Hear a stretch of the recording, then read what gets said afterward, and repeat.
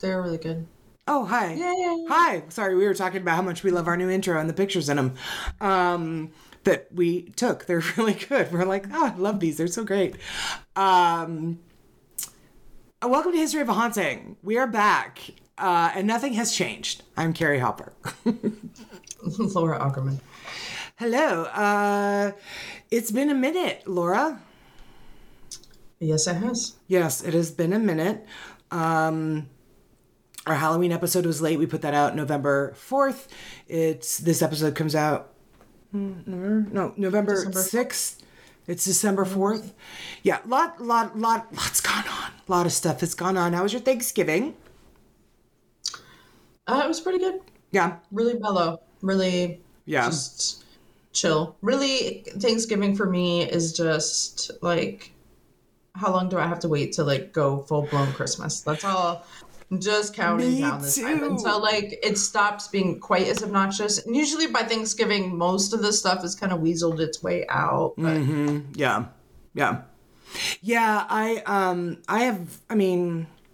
I love seeing my family and all of that back when we were going places for Thanksgiving. But pretty much for me, Thanksgiving has always just been the holiday you've got to get through to get to Christmas. And I'm not sorry about it. Yeah, I'm just not sorry about it. I'm just like, meh, whatever. There's 3 of us, just me, my mom, and Coy, and 3 dogs. For whatever reason, I thought it was appropriate to spend the last month that we got food stamps on a 17-pound turkey. And oh my God. We still have turkey. So much turkey. Did you freeze it or something? Can you do anything like that? Well, like we've been giving the dogs, like we've been like, giving the dogs some turkey instead of like chopping up chicken and stuff. So you're poisoning them. Awesome. Cool. No. They can have the white meat. They just can't have the skin or the gravy. So yeah, give the dogs turkey and, turkey sandwiches and, whatever. So, I made a really big turkey this year, and I'm like, maybe next year I won't be so overzealous about it.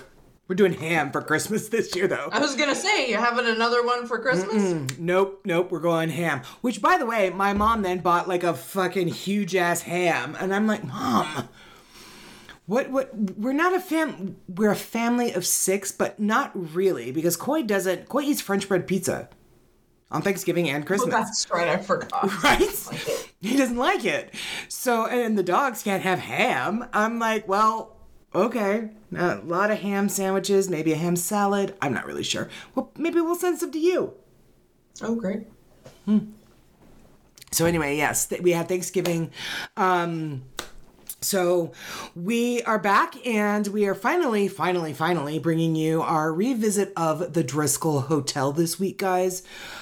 We do have a couple of EVPs, our endless vocal prattling, where we tell you all of our updates and our announcements. I have 3. I checked with Laura before we started recording, and she has none. Although, Laura, I think you should tout your Monday morning story. It was a lot of fun. If you guys have not watched it, listened to it yet, please do. Laura, tell the folks what you discussed this morning in your short story. So we did like 45 facts about Christmas. So just kind of fun stuff. And Carrie says that she knows a lot of the facts about Christmas. So we did a tally of what she knew and what she didn't. And I'm not going to tell you one. But no, we won't say who won. It was good times. It was good times. But just some fun stuff. It was just a lot of fun. We're both big fans of the holiday season. So yeah, it's just entertaining. It is. It's super entertaining. It's a lot of fun. So definitely go and check that out. So Laura, I wanted you to tout it because, once again, this bitch is raising the bar. And so next week is my turn. And I'm like, crap, what am I going to do to top this? Nothing. I'll just come limping in with my lame ass story. So that was one of our EVPs. It's going to be a tiny bit of a long EVP segment this week because we haven't been back in a month. So we got some stuff to tell you. One of the things I did want to say is we did make the announcement a few weeks ago that we were going on a hiatus and we weren't going to be back until today, December 4th, because I had a family thing happen. And that family thing is we had a death in my family. So all of you know Jennifer. She is my best friend. She has been on the show. She was in episode 5 of Haunted Objects. And then she was in episode Blurgen, when we covered Hillview Manor in Pittsburgh. She was also in our episode with Waverly Hills. And you guys know Jennifer. She has been my friend since we were 8 years old. We met in 1985. And her mother died after a 4-year battle, almost 4-year battle with breast cancer. And Janice, she passed away the day before Thanksgiving. And we knew that it was coming. So my mind and my heart, my everything was with them. And the podcast, we just decided to take a break. This was, Jennifer and I have been best friends for 38 years. And when Coy was diagnosed with autism, Janice was his speech therapist for a great number of years, because that's what she did. She was a behavior and speech therapist in Pittsburgh. And so she worked with him on his speech therapy back when speech therapy for autism wasn't covered by insurance. We were told that wasn't something, a developmental disorder was not covered by insurance speech therapy. It had to be something done to him, like a stroke or something like that. So Janice was like, I'll do it. And she did it for free. And because of that, my son speaks very eloquently. He still works on his R sounds, because that's always been a rough one for him. But it was very difficult for me and my family, because Janice has always been my second mother. So we knew that this was coming. Laura knew that this was coming. It was something that I had actually gone to her about, because I didn't know I needed to learn how to be there for Jennifer. Jennifer and I think every child, eventually we expect to lose our parents one day, but not at the age of 46. Janice was only 63. So it just seemed too soon. It just seemed too soon. And so, I turned to Laura and I leaned on Laura, and I'm like, I don't know how to help her through this. I don't know what this is like. I don't know, so everybody needs a sounding board, and Laura is mine. Because obviously I couldn't be like, Jen, I have a problem and I don't know how to handle it. Jennifer was obviously busy with stuff like that, with other stuff. So is your pony galloping to get out the door, Laura? A little. I think he's okay. Can you hear him? Yeah, it literally sounded like a horse. It's fine. Right. So Laura has been there for me and for Jennifer, because she and Jennifer are good friends too, this entire time. So when I texted Laura and I was like, I can't do the podcast, we're not doing it for 2 weeks, she was like, hey, totally get it. I do want to dedicate this episode to Janice. For a number of reasons, because she, my second mother for 38 years, and all of our hearts are very broken, and we're trying to navigate this new life without her. And it's been very difficult for Jennifer. And so it's been very difficult for me to see Jennifer go through all of this heartbreak and planning, her viewing and her celebration of life and things like that. It's been very, very difficult. But I want to dedicate this episode to Janice, because Janice has supported us, Laura, since day one. When we did our merch push last year, Janice ordered a black zip-up hoodie. She was clearly Team Laura with the colors. So she ordered a black zip-up hoodie, and she actually maybe, I don't know, whenever we got back from Mansfield back in May, maybe June, July, she ordered 2 wine glasses from us. Our little wine glasses here. She ordered 2 of these, but she asked me to not mail them. She wanted me to bring them up the next time I came up. Unfortunately, I haven't been able to get up there, and so I missed it. So I have this box of wine glasses here, of History of a Haunting wine glasses that Janice ordered, and she didn't. I told her, I was like, I'll totally give it to you on a discount, and she was like, no, and Jennifer was like, she doesn't want to give it. She doesn't want a discount. She wants to pay full price because she wants to support your podcast in every way that she possibly can, and it was very touching. It was very touching. So I think what I'll do is I'm going to take them up. Her celebration of life is next month, and my mom and I will be going up for that. So I'll be taking the 2 History of a Haunting wine glasses up to Jennifer's, and I'm just going to tell Jennifer, let's keep them here. And every time I come up and visit, we'll just drink out of these, and it'll be like your mom is there with us. So, yeah, so that is what is going on. And so I know that a lot of you have been wondering. A lot of you, especially that are my friends and my family that follow me on Facebook, you know. But for the listeners, that is the reason for the hiatus. Janice's this one was rough, and I've never been so close to what cancer can do to a person. And this was a tough one. So our episode today is dedicated to Janice Eileen Bowman, who is one of the most amazing women in the world. And we promise to live our lives every day in ways that honor you and make you proud of us. So we love you, Janice. I'm going to stop because I'm going to start crying. The next thing, we're on to happier stuff, guys. The next thing I want to say is today we are recording on December 3rd. This episode actually comes out tomorrow, December 4th. But one thing that probably Laura doesn't remember about today. Yeah. Today is Laura's 3-year anniversary with the podcast. Is it really? It is, yes. How funny.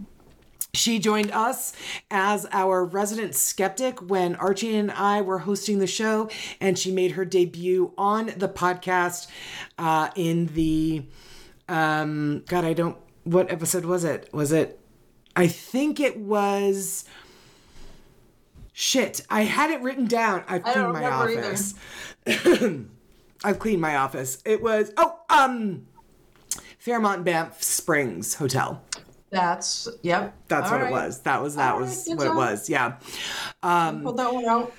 So, yes. 3 fucking years, Carrie. That's 3 years. Yeah, it is a long time. And I actually have, I looked it up months ago. So I have been working. Obviously there was a bit of a hiccup with, Janice getting sicker and that, but, I have a little surprise for you, Laura. Unfortunately, because of the hiccups, it's not ready yet, but I am going to roll it out next week for you and for all of our listeners. I have been diligently going back through the archives, and I'm putting together a quick little, I don't know, I would say maybe it's going to be about 5 to 7 minutes, the best of Laura. And oh, good Lord. Yeah, so I'm that's like, why. Oh no! Oh yes! Like I've been finding clips, and I've been like texting them to my. Listen to this, Mom. Oh my God, Jennifer. Oh my God, listen to this. Aaron, listen. Oh my, yeah. You girl, you have Lord. Said some stuff. I talk so much shit. Oh no. So much. It is the fucking best. And I really, really wanted to have it ready to play tonight for this episode. But, things happened and I didn't get it done, but I will have it completed by next week's episode so we can all sit back and listen to the Best of Laura show. Oh, that's hilarious. But also, I'm scared. I'm really scared. I swear to God, I have had so much fun. So much stuff could be taken out of context. I'm like, wait, there could be context that makes whatever I say not that bad, for one. I'm interested to see. Because as soon as you said that, the Rolodex of shit that has come out of my mouth that I can remember, and there's so much more that I don't, like, started flipping through my head, and I was like, oh, no. Uh-oh. Yeah. For sure. It'd be really bad. Because I mean, right. We kind of threw you, we kind of threw you to the wolves. Like, everybody was introduced to Laura when we did our Phelps Dodge Live episode, because she was in the audience, but she was an audience member. Like, she was one of the folks that had come to just, like, watch the show and to do the investigation and whatever. And then we were like, hey, you want to be on it? And she was like, yeah. And so then I think I was like, it's real easy, we weren't on YouTube yet. Like, it was just recorded and, nobody, it was more an easier way to start. But I was listening to the episode and I was like, and so Laura, tell us about yourself and why are you a skeptic? And Archie and I just went, like, zipped our lips and sat back and we were like, take it away. And I'm like, that was such a dick move. We literally just, like, shoved her on stage and was like, say stuff about yourself. The two things Laura fucking hates to do. Oh, yeah. Yeah. And we were like, go. Tell the crowd what you don't want anyone to know ever. So yeah. It's your 3-year anniversary. So happy anniversary. I didn't know. I know. I knew you didn't. You were like, what? I could see your, like, eyes were like, I was like, what's happening? No recognition. Yeah. So this is Laura's 3-year anniversary, and I will have that the Best of Laura ready for next week's show.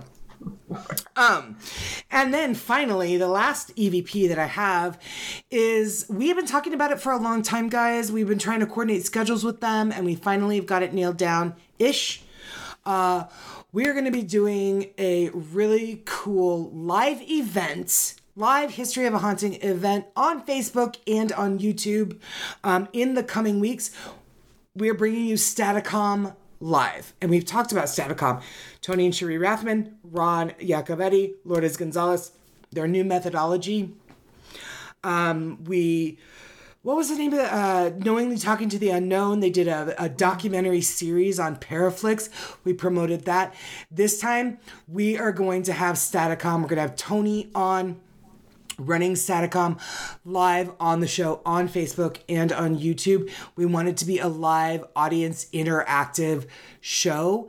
So Tony is going to teach us all of the ins and outs and how this works. And then we want you to join us in doing an actual investigation with Staticom. So we're going to nail down that date, and then we're going to post it on Facebook. We're going to be promoting it every single week until the lead up of the live event. It is going to be a free event, but we hope that you join us. We hope that we have a really good turnout. And Laura and I, you guys know, Laura and I, we've seen this in action and we think it's pretty remarkable. So we've invited Tony to come on and show us exactly how it works. And let's ask questions. Let's knowingly talk to the unknown. I think it's going to be a lot of fun. So those are all my EVPs. Whoa, that was a lot. Thanks for hanging in there with us, guys. And as I said earlier, we are going to be doing a revisit of the Driskill Hotel. Now, Laura, I have to say, when Archie and I first did the Driskill Hotel, look, I tried to get the Texas flag colors, sort of ish, and there's no white in there, but I tried to. Yeah, it actually, and I didn't know this, but it was dedicated to you. The first episode, our very first episode of the Driskill Hotel, was actually dedicated to you because you were living in Austin at the time. Yes, it was. And so I I didn't know if you were familiar, like if you'd ever been there while you were living in Austin. So I was really excited when you and I were like, hey, let's kind of like redo some of the earlier episodes. And I wanted to the Driskill to be a part of that because I didn't know. I know you have been there in the more recent years, but I didn't know like if before then, if you had been there while you lived there. So I'm excited about this one, and it's a good location. The stories are really cool. They're really unique. So yeah, go ahead and take it away. Laura is going to, without spoiling anything, feature in my part. So. Oh, good. Okay. Yeah. Well, I'm going to throw you to the wolves. An anniversary gift. Again. All right. Again. Thank you. Perfect. Welcome. All right. Do my part. She's doing it all. I'm just going to sit back and watch. All right. So first sources, wikipedia.org, driskillhotel.com, knax.com. Okay, so the Driskill, a Romanesque style building completed in 1886, is the oldest operating hotel in Austin, Texas. Oh, and really? One of the best known hotels in Texas generally. All right, let's see if I get the right picture up. Yay, there it is. So the Driskill was conceived and built by Colonel Jesse Driskill, a cattleman who spent his fortune constructing the finest hotel south of St. Louis. Today, the Driskill remains one of the premier hotels in Austin, featuring lavish bridal suites, 2 restaurants, and a grand ballroom. And also, in around this time of year, they decorate really cute. It's a really cool place to go have drinks. If you want fancy. I couldn't help but find like reviews of their restaurants and bars, and I was like, oh my god, it sounds like this place is so great. It's gorgeous. I can only imagine it at Christmas. Right. It's a really iconic structure in Austin. It's a really it's one of those places that come up in conversation regarding if you want to go out for like a fancy nightcap, or you want, and they have look at little it. Things going on there. It's a beautiful, beautiful building. It is a beautiful building. Yeah. So, the Driskill has been operated by Hyatt Hotels since 2013. Oh. Well, shit. Hyatt. Wow. Damn. All right. Keep going. All right. So the hotel was listed in the National Register of Historic Places on November 25th, 1969. Wow. Okay. So it was fucking old. Super old. And old shit. So the Driskill is composed of 2 interconnected buildings. The original 4-story Romanesque Revival building constructed in 1886 and a 13-story annex constructed in 1930.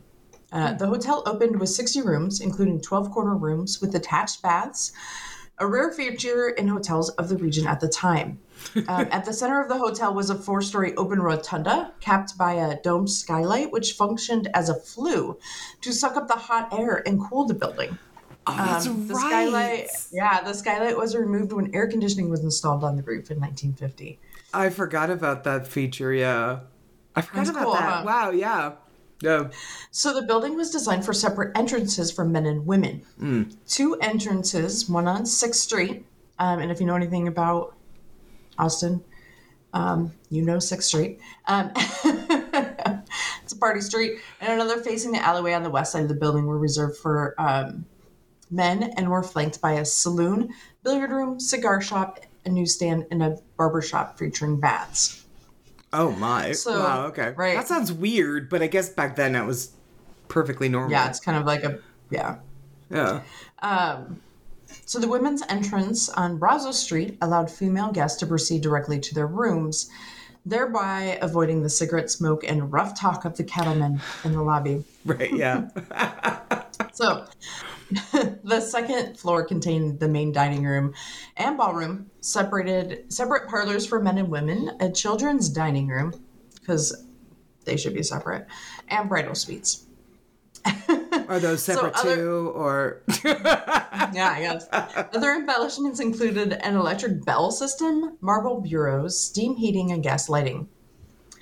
So there's different doors that lead into what now are storage rooms, but there were hallways where the ladies of the night would come up to the gentleman club, up into the mezzanine level. That's right. Mm-hmm. That's right. So it was a good time. So Jesse Driscoll, a successful cattle baron, had moved to Texas from Missouri in 1849. Flush with cash from his service to the Confederate Army, to which he supplied beef throughout the Civil War. Wow. He was given the honorary title of colonel. He decided to diversify by constructing a grand hotel in Austin. In 1884, Driscoll purchased land at the corner of 6th and Bravos for $7,500 and announced his plan for the hotel. Damn. Right. The hotel had a grand opening on December 20th, 1886. The grand opening of the Driskill is heralded by a special supplement in the Daily Statesman that proudly touts the Driskill as one of the finest hotels in the whole country. The estimated cost at the time was $400,000, the equivalent of $92 million today. I was going to say, that's a lot of fucking money. Holy shit. It's a lot of fucking money. Oh my God. So on January 1st, 1887, Governor Sol Ross held his inaugural ball in its ballroom, beginning a tradition for every Texas governor since. Oh. In May 8th, it's right down the street from the Capitol. Okay. Yeah. In May 1887, less than a year after it opened, Driskill was forced to close the hotel as he could no longer afford to operate the hotel following a harsh winter and drought that killed his cattle inventory. Whoops. In addition, S.E. McElhenney, the hotel's general manager, and half of the staff were hired by the Beach Hotel in Galveston, which expedited the closure. So...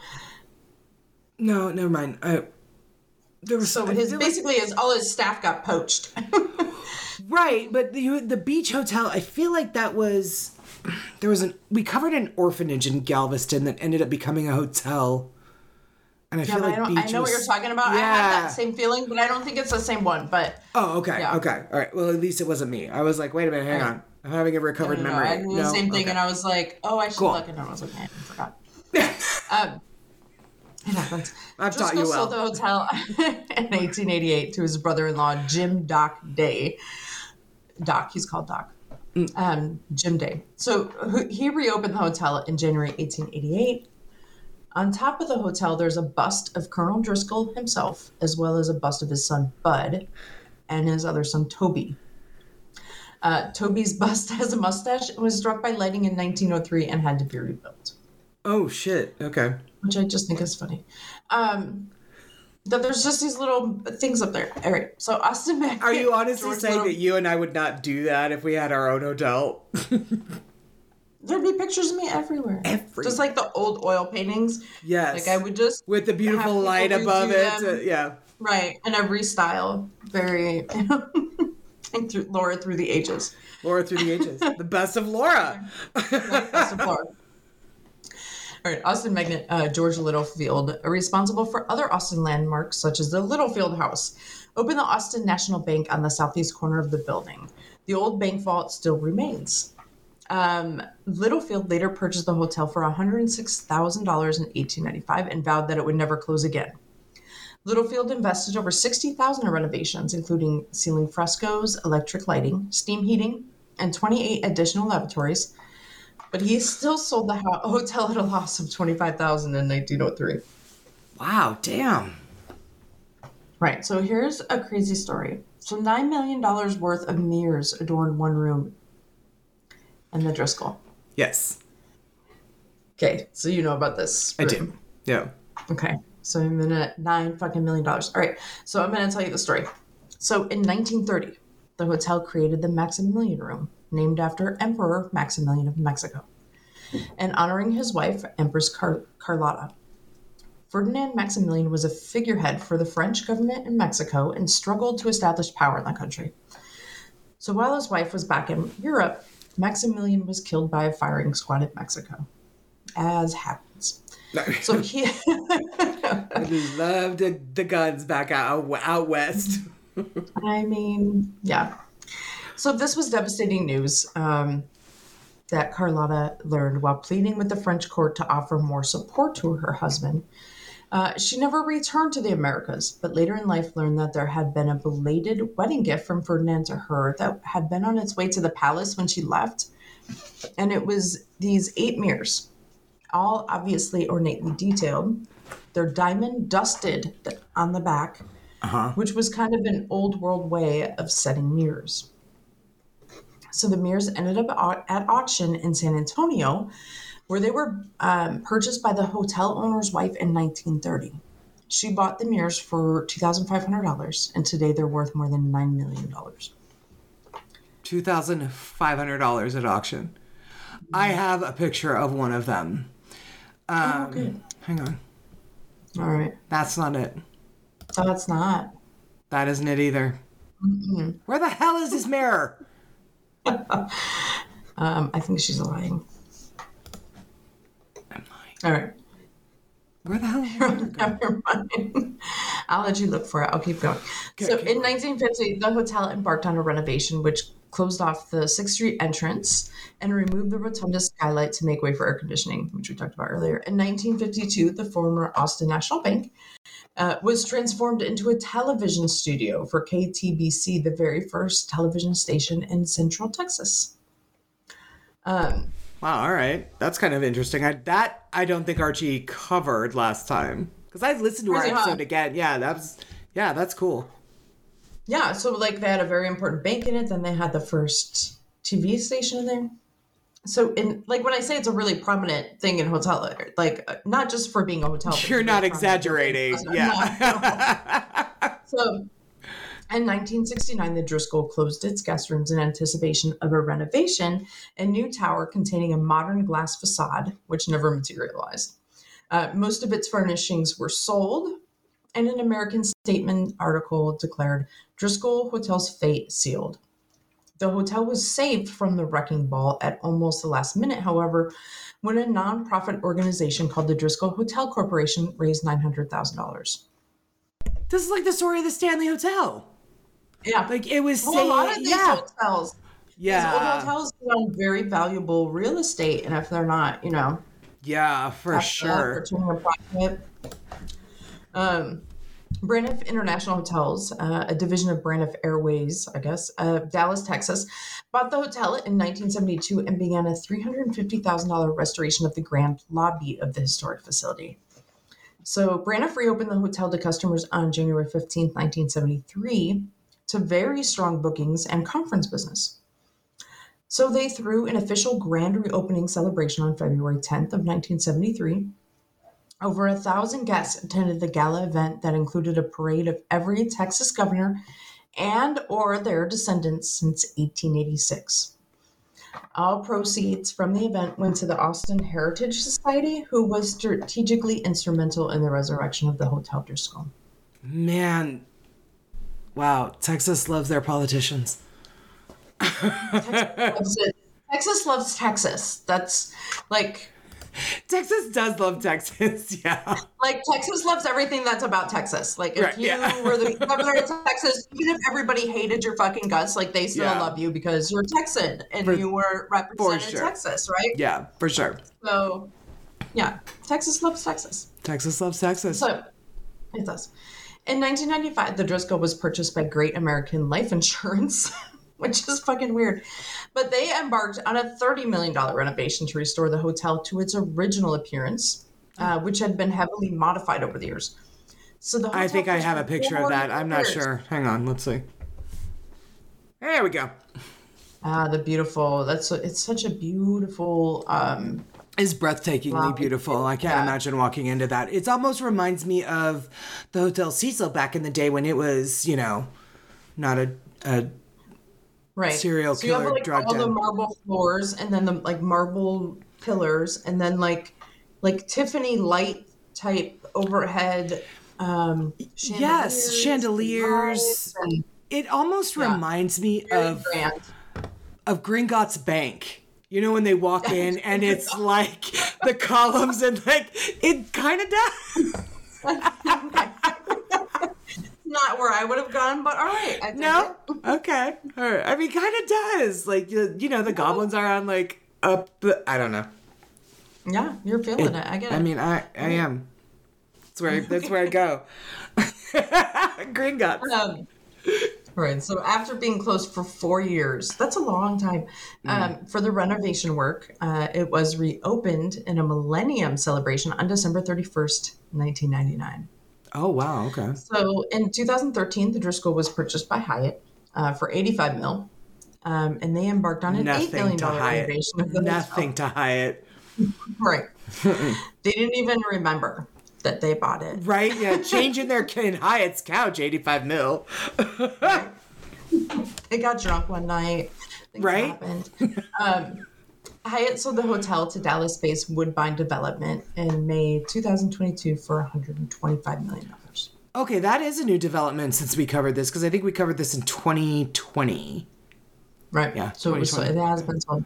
So in addition to its beautiful architecture and rich history, the Driskill continues to draw attention due to its host of tragedies and rumors of paranormal activity. We love a good tragedy here at History of Haunting. We sure do.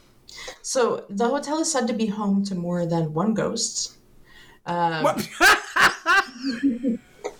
I'm sorry, I totally thought you were like, the hotel is said to be home to more than 20 ghosts, and you were like, to more than one ghost, and I thought, wait a minute. I really thought that, I thought that you would say more. Is that just, sorry. Well, more than one, that's a lot. Can confirm, more than one. More than one. All right, so including 7-year-old Samantha, who died after falling down the grand staircase. Yep. So here's some noteworthy events that have occurred at the Driskill Hotel. So in 1908, the Daughters of the Republic of Texas met at the Driskill Hotel to discuss the fate of the Alamo and San Antonio. Really? At the meeting, a divide between two factions of the group erupted over whether to demolish it or preserve the structure. And it resulted in the governor being forced to intervene between the two different factions. Really? And I think I talked about that when I touched on it too. When I think you did touch on it, yeah. Alamo, that the two ladies, everybody was pissed at.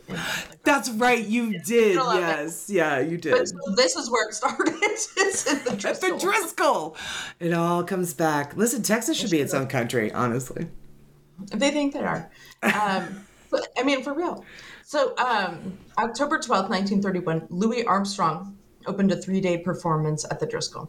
In attendance was Charles Black, a freshman at the University of Texas at Austin, at the time, who cited the performance as inspiration for his interest in race and civil rights. In 1934, future President Lyndon Johnson met his future wife, Claudia Taylor, for their first date at the Driskill dining room. He went on a whole day of a date with her and then actually proposed to her at the very end of the same date. That's how they did it back then. It's crazy. That's how they did. So, no, none of this 4-year engagement bullshit. It's like, listen, I like you. You like me. You're pretty. I'm pretty. We'd have good kids. You want to get married now? All right. It was real. It was a nice day. That's cool. It was a nice day. Make it a thing. Let's do it. It was a nice day. So it became his campaign headquarters during his congressional career, especially during his famous 1948 Senate race, and became a favorite place on return trips to Austin during his presidency. I have a picture of that too, but I didn't make an overlay. Oh, okay. He watched the results of the 1964 presidential election from its presidential suite and addressed supporters from its ballroom after his victory. Yeah. So President Clinton stayed in the 4-room Cattle Baron suite when he visited Austin in 1999. Oh. And on September 11, 2001, Jenna Bush, daughter of President George Bush, was relocated to the hotel by the Secret Service in the wake of the terror attacks that day. Really? Yeah. Crazy. I didn't know that. I didn't know that. I didn't know that. No. So that's an interesting tidbit. That is an interesting tidbit. It's interesting that they would have gone public with that information. Well, way later. Well, yeah, way later. But now, nobody can be relocated to the Driskill ever again. You know what I mean? Well, maybe they think that they're not going to put him there, so they put him there because it's like a fake out. Oh, hey. Are you with the CIA? Mm-hmm. Maybe. Can't say. Guys, don't tell anybody. Laura's with the CIA. I can't confirm or deny.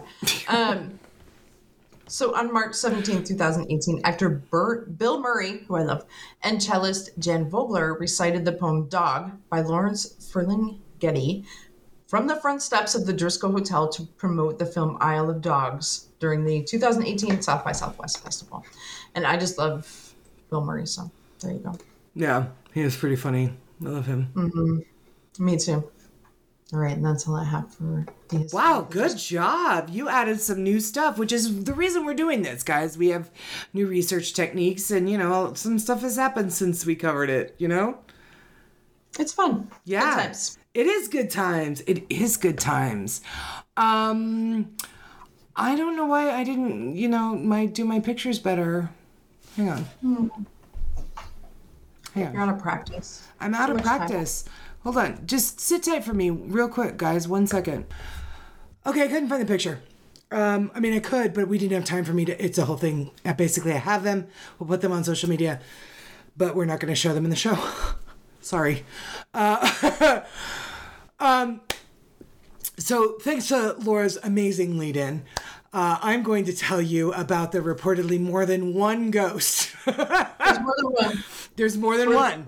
Supposedly. Yes. Here at the Driskill Hotel. My sources are austinghost.com, texasobserver.org, atxfoodnews.com, a really cool article by Kay Marley Dilworth. And then the pictures that we are using in today's episode, guys, are from Texas Highways, Austin Relocation Guide.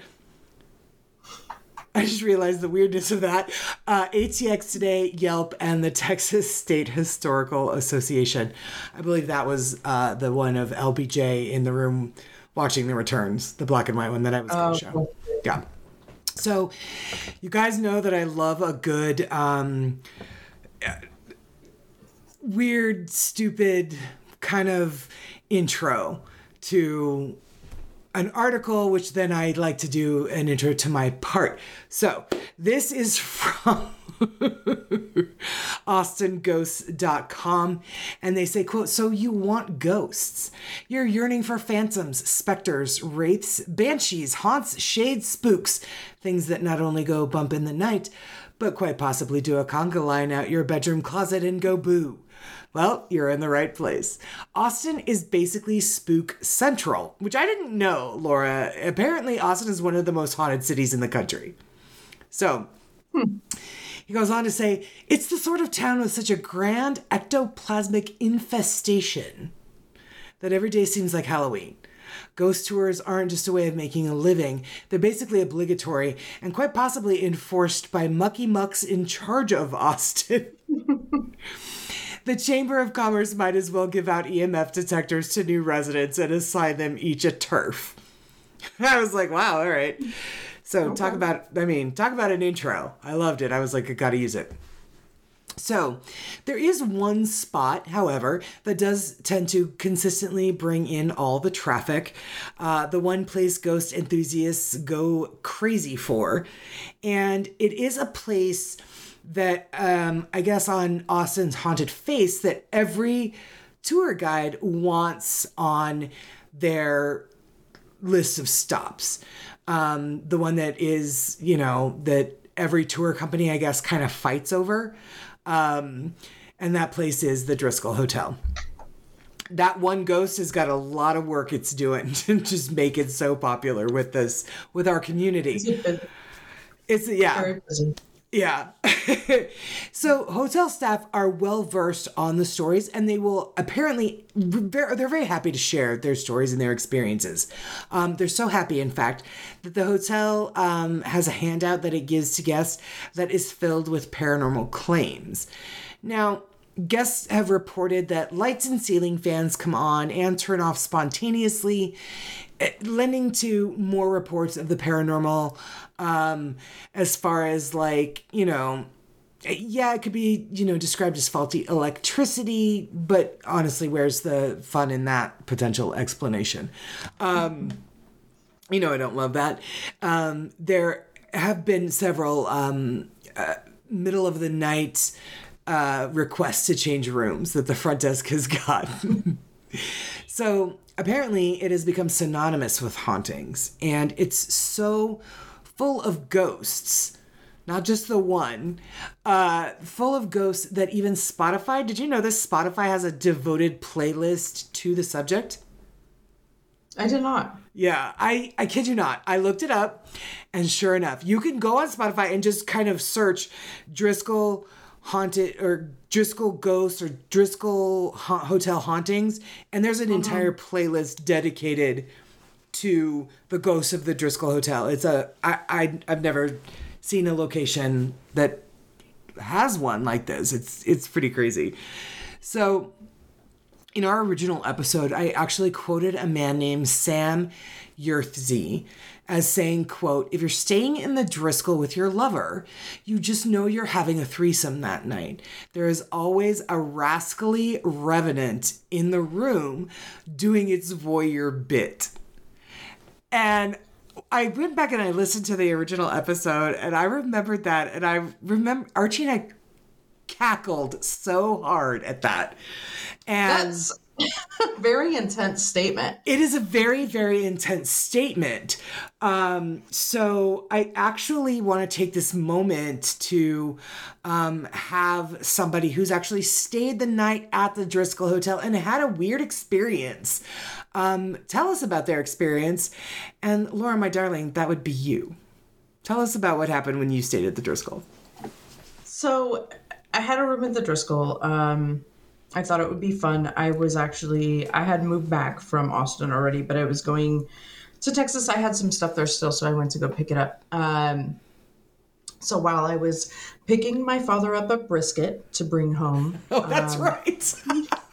So the U-Haul smelled of brisket like the entire way home. The whole time. The whole time. I mean, worth it because it's the best. She was eating it too. Don't let her kid you. Right, like a road snack, just like a handful of brisket as I drove.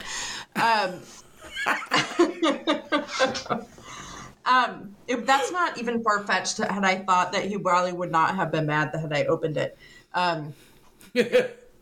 But anyway, that's not the story. That's not the point of the story. That's not the story. Okay, so stayed at the Driskill, went to sign in, and I forget the room number. Sorry, it's been a while. But there's one room in particular that is known to be like the most haunted room in the hotel. 525.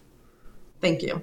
So I asked them when I was there. I was like, so, where's all the paranormal activity supposed to take place? What's the most haunted rooms? And they said 525. I was like, don't suppose it's open. And they're like, yeah, we'll transfer you in there. They're like, you can totally have it. And I was like, really? Okay, sold. Let's do it. She texted me and she was like, you'll never believe what room I'm in. And I'm so proud of her. Just sheer luck. So yes, got room 525. It's darling. It's an older hotel, so of course they're a little bit small, but very cute, very quaint, very comfortable. No qualms.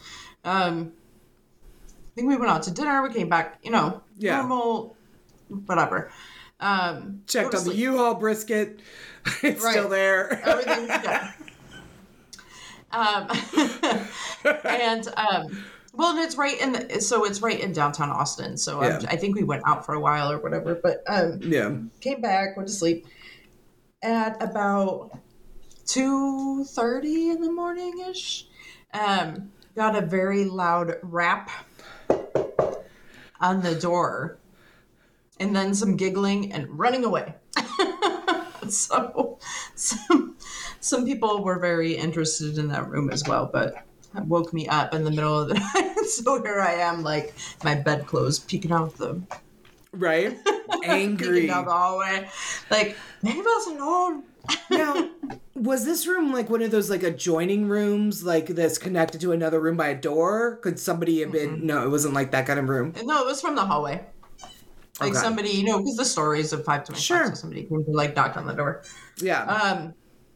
Personally, I didn't have any experiences in that room, but I really felt that it was probably the creepiest down in the bar area.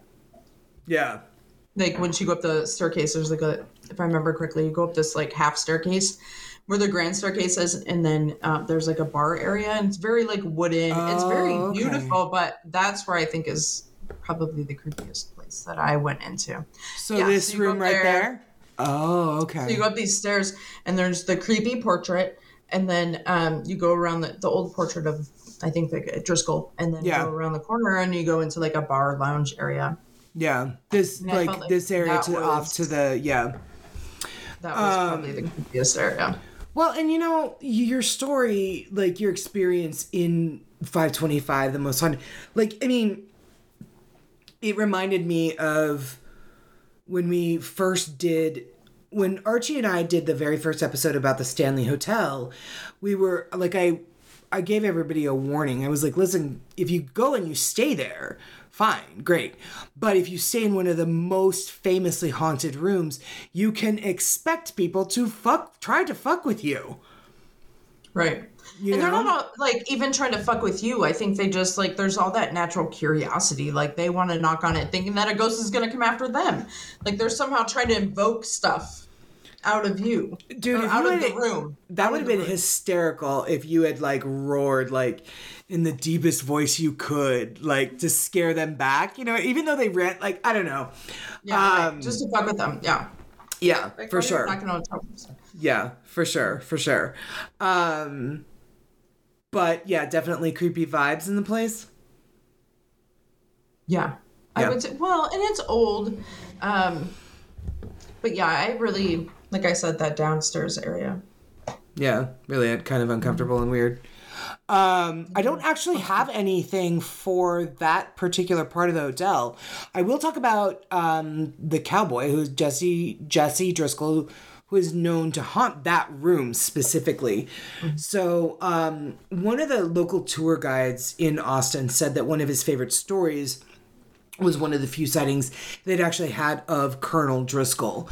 And it looks like one of his favorite rooms in the Driskill overlooks 6th Street and Brazos. And there was a consultant in town, I guess, who had woken up one night to see a gentleman standing in his room looking out the window about 2:30 in the morning, and puffing on a cigar. And so the consultant sat up in bed and he was like, "Hey fella, what are you doing in my room?" And the guy looked at him and gave him this look like, "Your room?"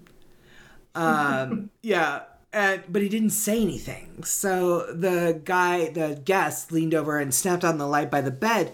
And when the light came on, there was nobody standing by the window. But the curtains were still swaying. And there was a cloud of cigar smoke in the air. And the window was closed. So why were the curtains swaying? I was like, ooh. I'm not a fan of cigar smoke, so I don't think I would love that. But, now, the Driskill has been a smoke-free hotel for more than a decade, probably 2 decades now, but that hasn't deterred pockets of cigar smoke from being detected by guests. And a lot of them blame the founder, Jesse Driskill, who was known for frequently smoking cigars everywhere within the hotel. So there was one night where this cigar-wielding cowboy appeared before a number of female musicians. They're kind of famous stories if you follow these musicians. They're current musicians. So we've got a story from Annie Lennox, and we've got one from Jeanette Napolitano from Concrete Blonde, and I love both of them. We'll get to them in just a minute, but Jesse Driskill has also been known to touch women on the arm or the back, proving himself more kind of a historical, like, romantic than like a creepy just guy staring and watching you sleep, just kind of like gently guiding women down the stairs with his hand on the small of their back, which is a very distinct feeling. You know, when somebody has their hand on the small of your back, it's a very different feeling than just like, I don't know, holding your hand. I don't know. It's kind of, to me, it feels more intimate, I guess, the small of your back. But one of the authors of the articles that I read said that they had experienced odd phenomena of smelling cigar smoke near the giant portrait of Jesse Driskill, which is the one that I just showed when Laura was talking about that creepy bar area. So this area at the top of the stairs here is a very common location that people smell the overwhelming scent of cigar smoke. It is one of the most often reported paranormal events for the hotel in this area. So On one occasion, a security guard was actually working overtime when he caught the strong scent of a cigar. And I guess he leaned over this little balcony here to see if he could catch the culprit. And he heard a male voice behind him say, "Do you have a match?" When he turned around, he found that he was completely alone. So the story goes that the security guard was so disturbed by the experience that he quit. So I'm like, well, you know what? I've quit jobs for more feeble excuses.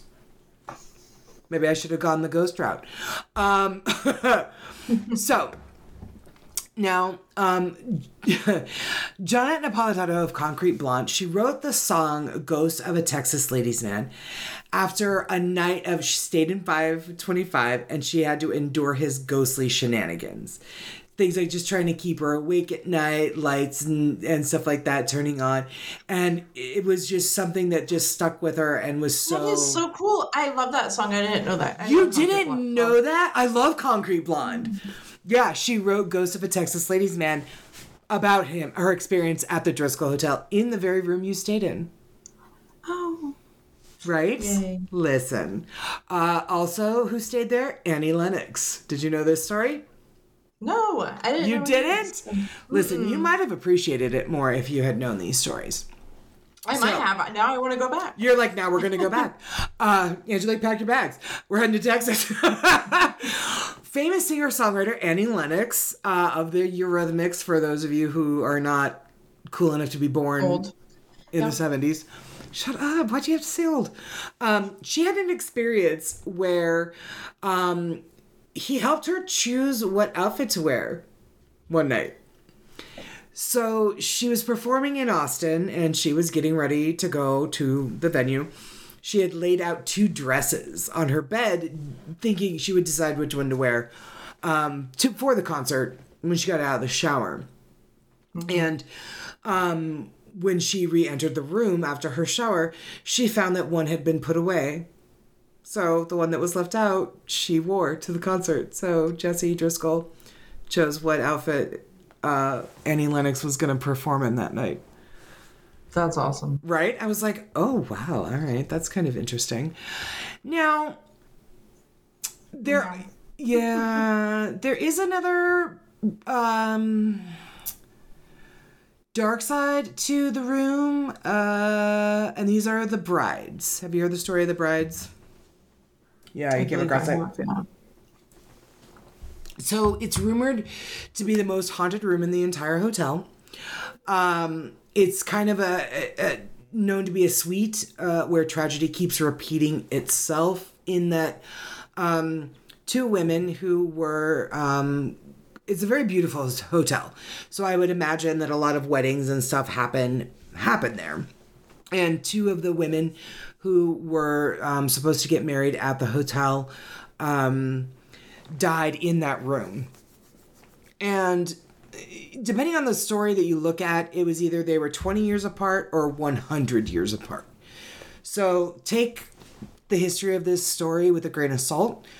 But the first bride, the only thing that is confirmed is that she did kill herself in room 525 after her fiance called off their wedding.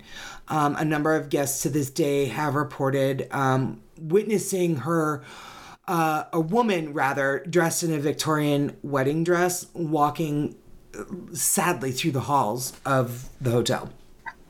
The second bride is actually the more famous one, in part because she is a rare ghost that died in the 1990s. So she still fits the trope of a young, beautiful woman who met a terrible end. Apparently she was a Houston socialite, and she... depending on the story, again, that you read about her, she was set to get married and her fiance broke it off a couple days before the wedding.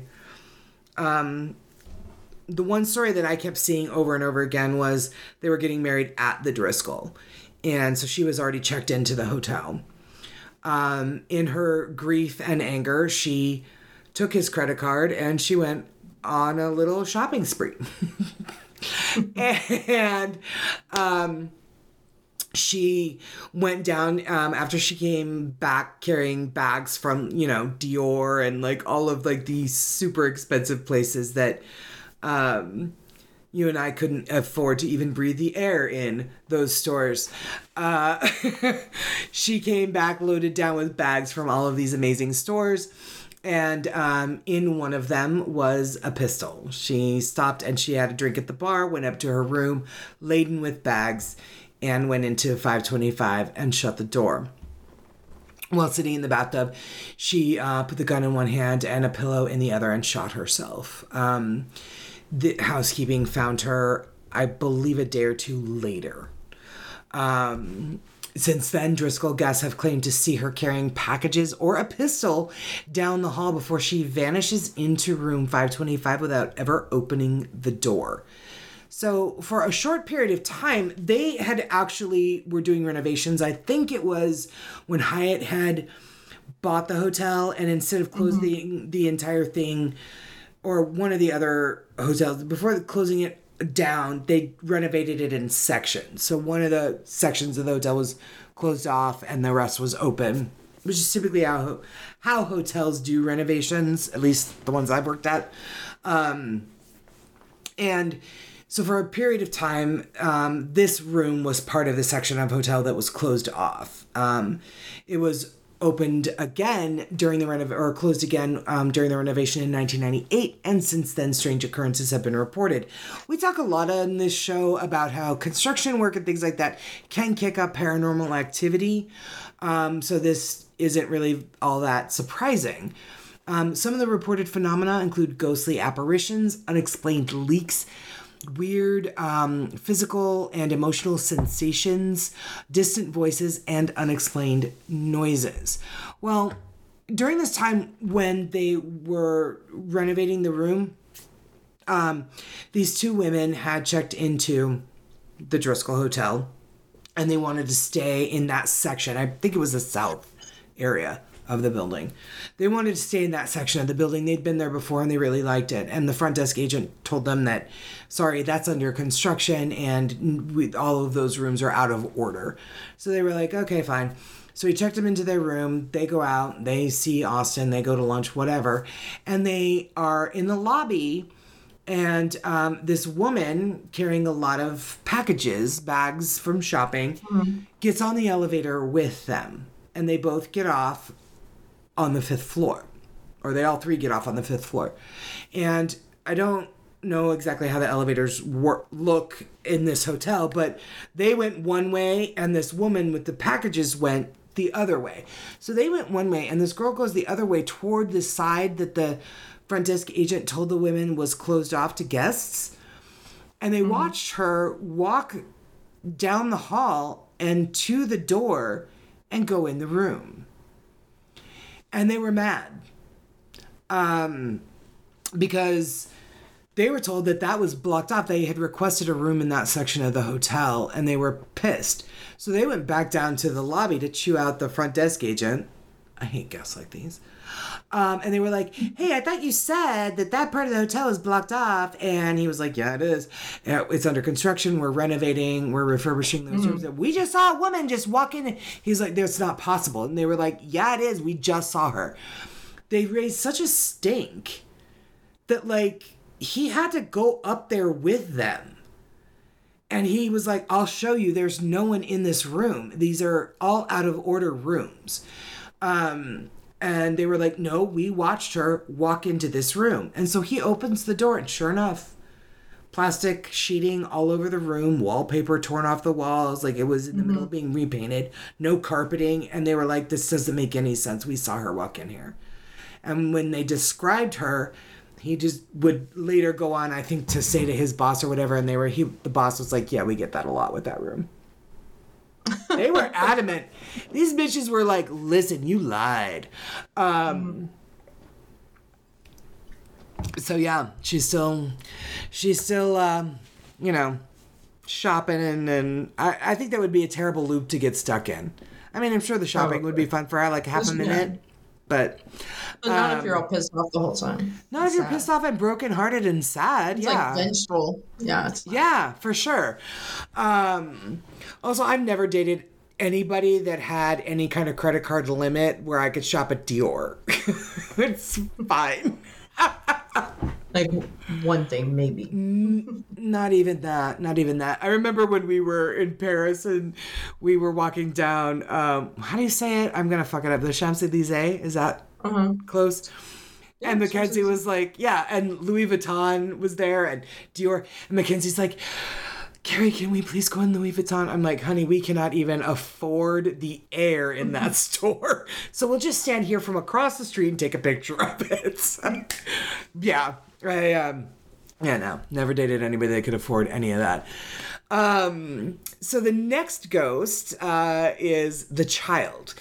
Now, guests at the Driskill, they always report, or they frequently report, not always, a young female poltergeist darting along the grand staircase, and you did talk about her in your part with a senator's daughter named Samantha Houston.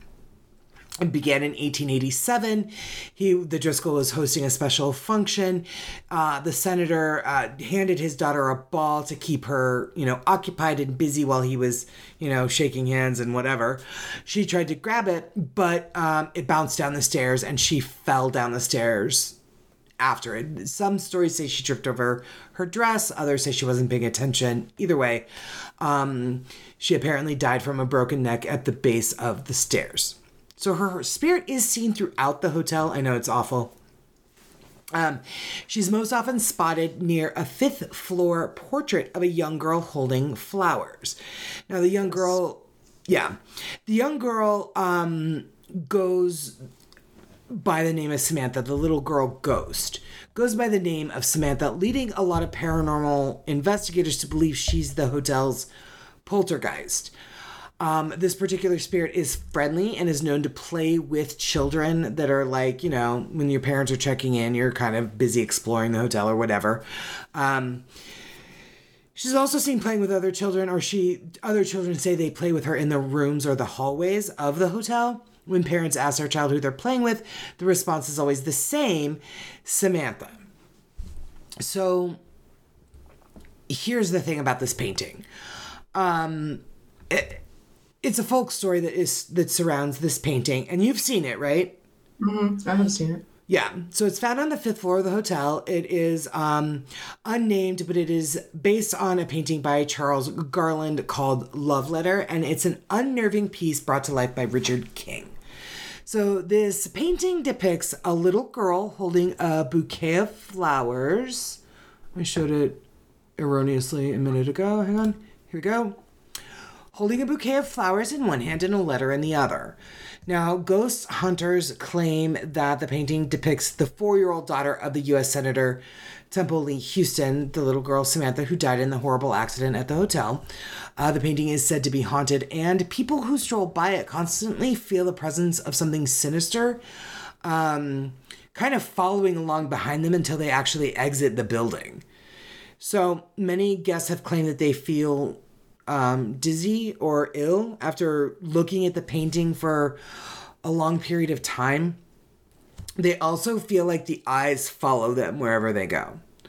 So did you get any sort of weird anything from this painting? No, it's kind of creepy, like a lot of old paintings are. Yeah. Just in style, they're kind of off. Like, as you see, you can't really see her feet, and there's like an ominous background on it. Yeah, it is. It's just, and she's very like pale. I don't know. You know what I mean? It's right. Just kind yeah. of like, why are the curtains parted? What's that dark area? Yeah, you're right. Yeah. So there's some pieces about it that can be give you that kind of sense of unease, but yeah. But a lot of older paintings are creepy. I don't know, like dolls. She looks like a doll. Like it's it's creepy. 1,000%. I don't love it. Okay, good. I wanted to ask you about that as well. So it does need to be mentioned that after examining the painting, when it was painted, a number of people are like, this is not this Samantha Houston.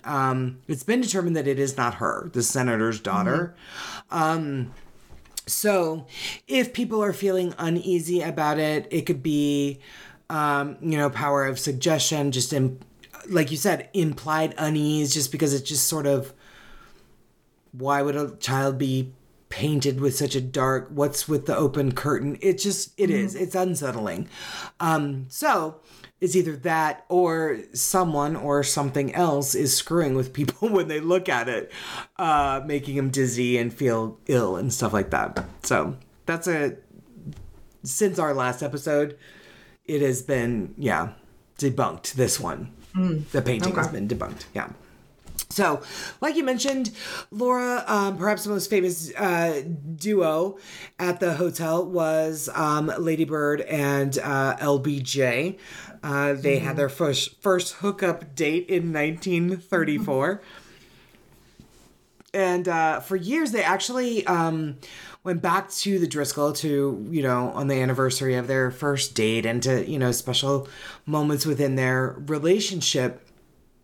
And then it became his favorite place when he visited Austin. And like you said, he watched the results of the 1964 presidential election. Insert the picture here that I forgot to do an overlay for. After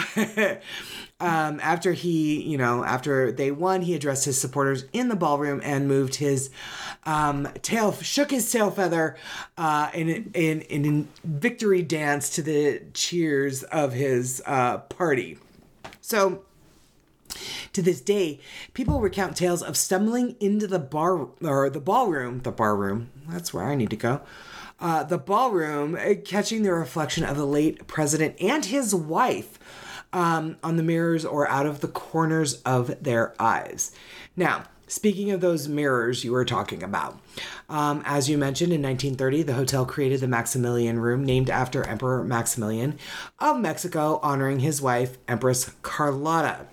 Now, as you mentioned, he had ordered a wedding gift for her in the form of, was it 8 mirrors, I think? Something, 8 or... Yeah, several. They were, obviously very ornate in gold, the diamond dust. It was kind of like diamond dust was kind of an old world way of setting mirrors back then. Mm-hmm. So he ended up getting murdered. She was heartbroken for the rest of her life, found out later on that he had commissioned this extravagant gift for her. So like you said, the owner's wife or the owner bought the mirrors for $2,500. Today they're worth $9 million, and they adorn the walls of the Maximilian Ballroom to this day. So it is reported a number of times that you can actually see the spirit of Empress Carlotta in the mirrors. So there was a photographer that was doing a photo shoot for Modern Bride magazine at the Driskill Hotel. And he went in early, obviously, to set up, to kind of take a look. They were doing it in the Maximilian Ballroom. So he was in there just kind of like scouting different ways to shoot the brides for this issue of Modern Bride magazine, the way the light was coming in, what was the best place for him to do this photo shoot. When he was putting his camera equipment and everything together, he looked up, and in the reflection of one of the mirrors was one of the models standing there wearing a bridal gown. And he looked at her and he was kind of confused because the gown that she was wearing was very, very old. It was very vintage, I guess you would call it. Mm-hmm. And he said, I'm not sure where you got that gown, but we're doing modern brides in this photo shoot. And she just smiled at him. And so he turned around to address her directly, and she wasn't there. And I was like, that's creepy. The other thing about these mirrors is that they are on opposite walls of each other. And they're not staggered with each other. They're one mirror is here on the wall, one mirror is here on the wall. So when you look, it's an infinite image of you. Thing. Yes, it's that infinity thing. But if you look in the mirror at your infinite reflection, in the mirror, the bride of this Empress Carlotta will be in one of those images standing next to you. That's cool. Right? I'm like, oh, I don't know. Like, I don't know. Yeah. So she is seen in those mirrors quite often. He's not. I haven't read anything about him being in any of them, but she is. And that's probably because she was so brokenhearted when he died. It wasn't arranged marriage. It was like, a marriage of, convenience or whatever for their families. But she really did seem to love him. And so, yeah. It's an interesting room. Did you get to see it when you were there? No. No. I did not see that. You were just there for a night, weren't you? It's not like you were there for... Okay. The next one I think that's on the other side. I don't even know if it was open, to be honest. Oh, okay. The next one is the ghost of Peter Lawless. So, he's a full-bodied apparition that people have seen. And I guess in the early 20th century, he worked as a ticket agent for the Great Northern Railroad. And when his wife died, he decided to move into the Driskill. He set up shop on the 5th floor, which apparently everybody loves the 5th. I'm not sure why that's the best floor, but he lived there for 31 years. And yeah, my mom used to work at the Ramada Valley Ho back in the early 90s, late 80s, early 90s, and there was a guy that lived there. He lived there. His name was, I don't remember his name. But yeah, he lived there. He just paid monthly rent. He lived in a big room off the pool area. He was such a nice man, and nobody ever thought anything of it. I thought it was so weird that people lived in a hotel, but I suppose it's no different if you rent an apartment. Like...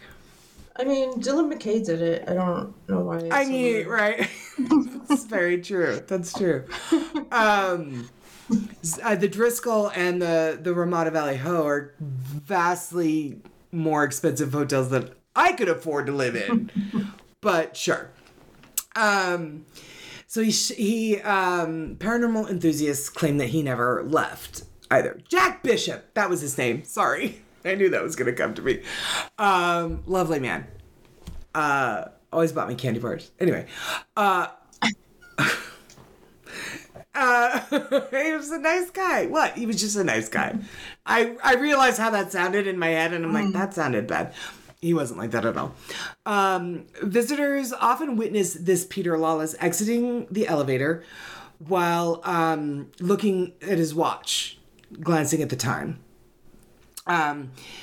And he will nod to the staff at the front desk, and then his apparition disappears from sight. So employees even claim to see his spirit while they're cleaning the guest room, cleaning his room. They report tingling sensations before looking up to find an older gentleman watching them. You kind of get that feeling like someone's watching you. Yeah. They say he has black hair and he wears dark pants and a white shirt and a pocket watch. That's very specific. Like, very specific. And then they witness this guy disappear before their very eyes. So, other people claim to watch him leave the Driskill, like walk out of the main doors, and right before stepping in front of a bus. Disappear. And then he just disappears. That's creepy. Isn't that awful? That's horrific. That sounds kind of fun, though. Just to fuck with people, just be like, oops, nope, just kidding. So as a ghost, not like actually watching someone step in front of a bus. No, yeah, as a ghost. Let's like, clarify. Just to get the... Clarify that. Just to kind of like get their goat, Like, I'm telling you, just to screw with people, yeah. So, yeah. So, yes, these are all of the ghosts that are claimed to be at the more than one. Yeah, the more than one. The home of the more than one ghost. I'm going to put that in the show notes. So, yeah, that's it. That's what I've got for the Driskill Hotel. I think I love these old hotels. I really love, and I really can appreciate the Hyatt. has really, these companies that come in and try to preserve it as much as to what it used to look like or was originally looked like as much as they can. I really do appreciate that. Was that your dog or your child? I don't know. It could have been either. It might be both. I don't know what's happening. Watch you text me and be like, it was actually Angelique. Okay, never. All right, great. Everybody's got a high-pitched scream in that house. Anyway, so I really do appreciate when people come in and they take over these old, amazing buildings and they keep them looking the way that they always had. And I think that's a lot of fun, and I think that's important. And part of the intrigue that people want to keep going to these hotels that keeps them open. So that's what we have for the Driskill. Have you guys ever been there? And if you have you ever had a paranormal experience? Message us on Facebook, Instagram, or email us at hoahpodcast@gmail.com. I don't have anything else. I don't have any big grand ending. I did a big grand opening. I will get the best of Laura ready for next week's show. And I'm up with my Monday story. That's all I have. Do you want to let everybody know where they can find us? Sure, I'd love to. You can follow us on Instagram, Facebook, and TikTok at HOH Podcast. And also on the TikTok at HOAH Carrie and at HOAH co-host Laura. Thanks for watching, guys. Thank you so much for hanging in there with us. Welcome back. We will be back next week. We've only got, Laura, I don't mean to stress you out, but after today, there's like 3 weeks till Christmas. Yeah, thanks. You're welcome. We have a really cool Christmas episode that we're going to bring you. I'm excited for that one. We do? Cool. Tell me about it later. I will tell you about it later. Like, Laura finds out about like decisions I make for the podcast, like on fucking Facebook. On the podcast. Yeah, on the podcast. Did you see where my mom, that Conversations with Mom that I posted yesterday? I don't think so. Yeah, I had to get my house pressure washed because the HOA sent me a violation. So I had to pay $160 to have my fucking siding pressure washed. And I'm like, my mom and I were talking about it, and I was like, yeah, no, I'm going to email the HOA and tell them to take me off their ugly list. And she was like, yeah, and then the HOAH can suck it. And I went, yeah, wait. I'm like, I said, the podcast is HOAH. And she started laughing and she was like, oh, sorry, I meant HOA. And I was like, we started laughing and I was like, yeah, HOAH can suck it too. I'll let Laura know. That's so funny. I tagged you in it. I was like, this is how I let Laura know on social media. Anyway. Yeah, we'll give my love to Nancy. All right. I sure will. She told HOAH to suck it. This is why she's no longer the live studio audience. Anyway, guys, we hope that you have a wonderful holiday season. We will be back next week. And we got a lot of location suggestions, Laura. So hopefully you and I can get together maybe next weekend and just kind of have a little chitty chat about lots of stuff going on for the podcast in 2024 that I think we should be prepared for before 2024 gets here. Good call. All right. Thanks. I love you. I miss you. And bye, guys. We miss you too. And we love you. Love ya. Bye-bye.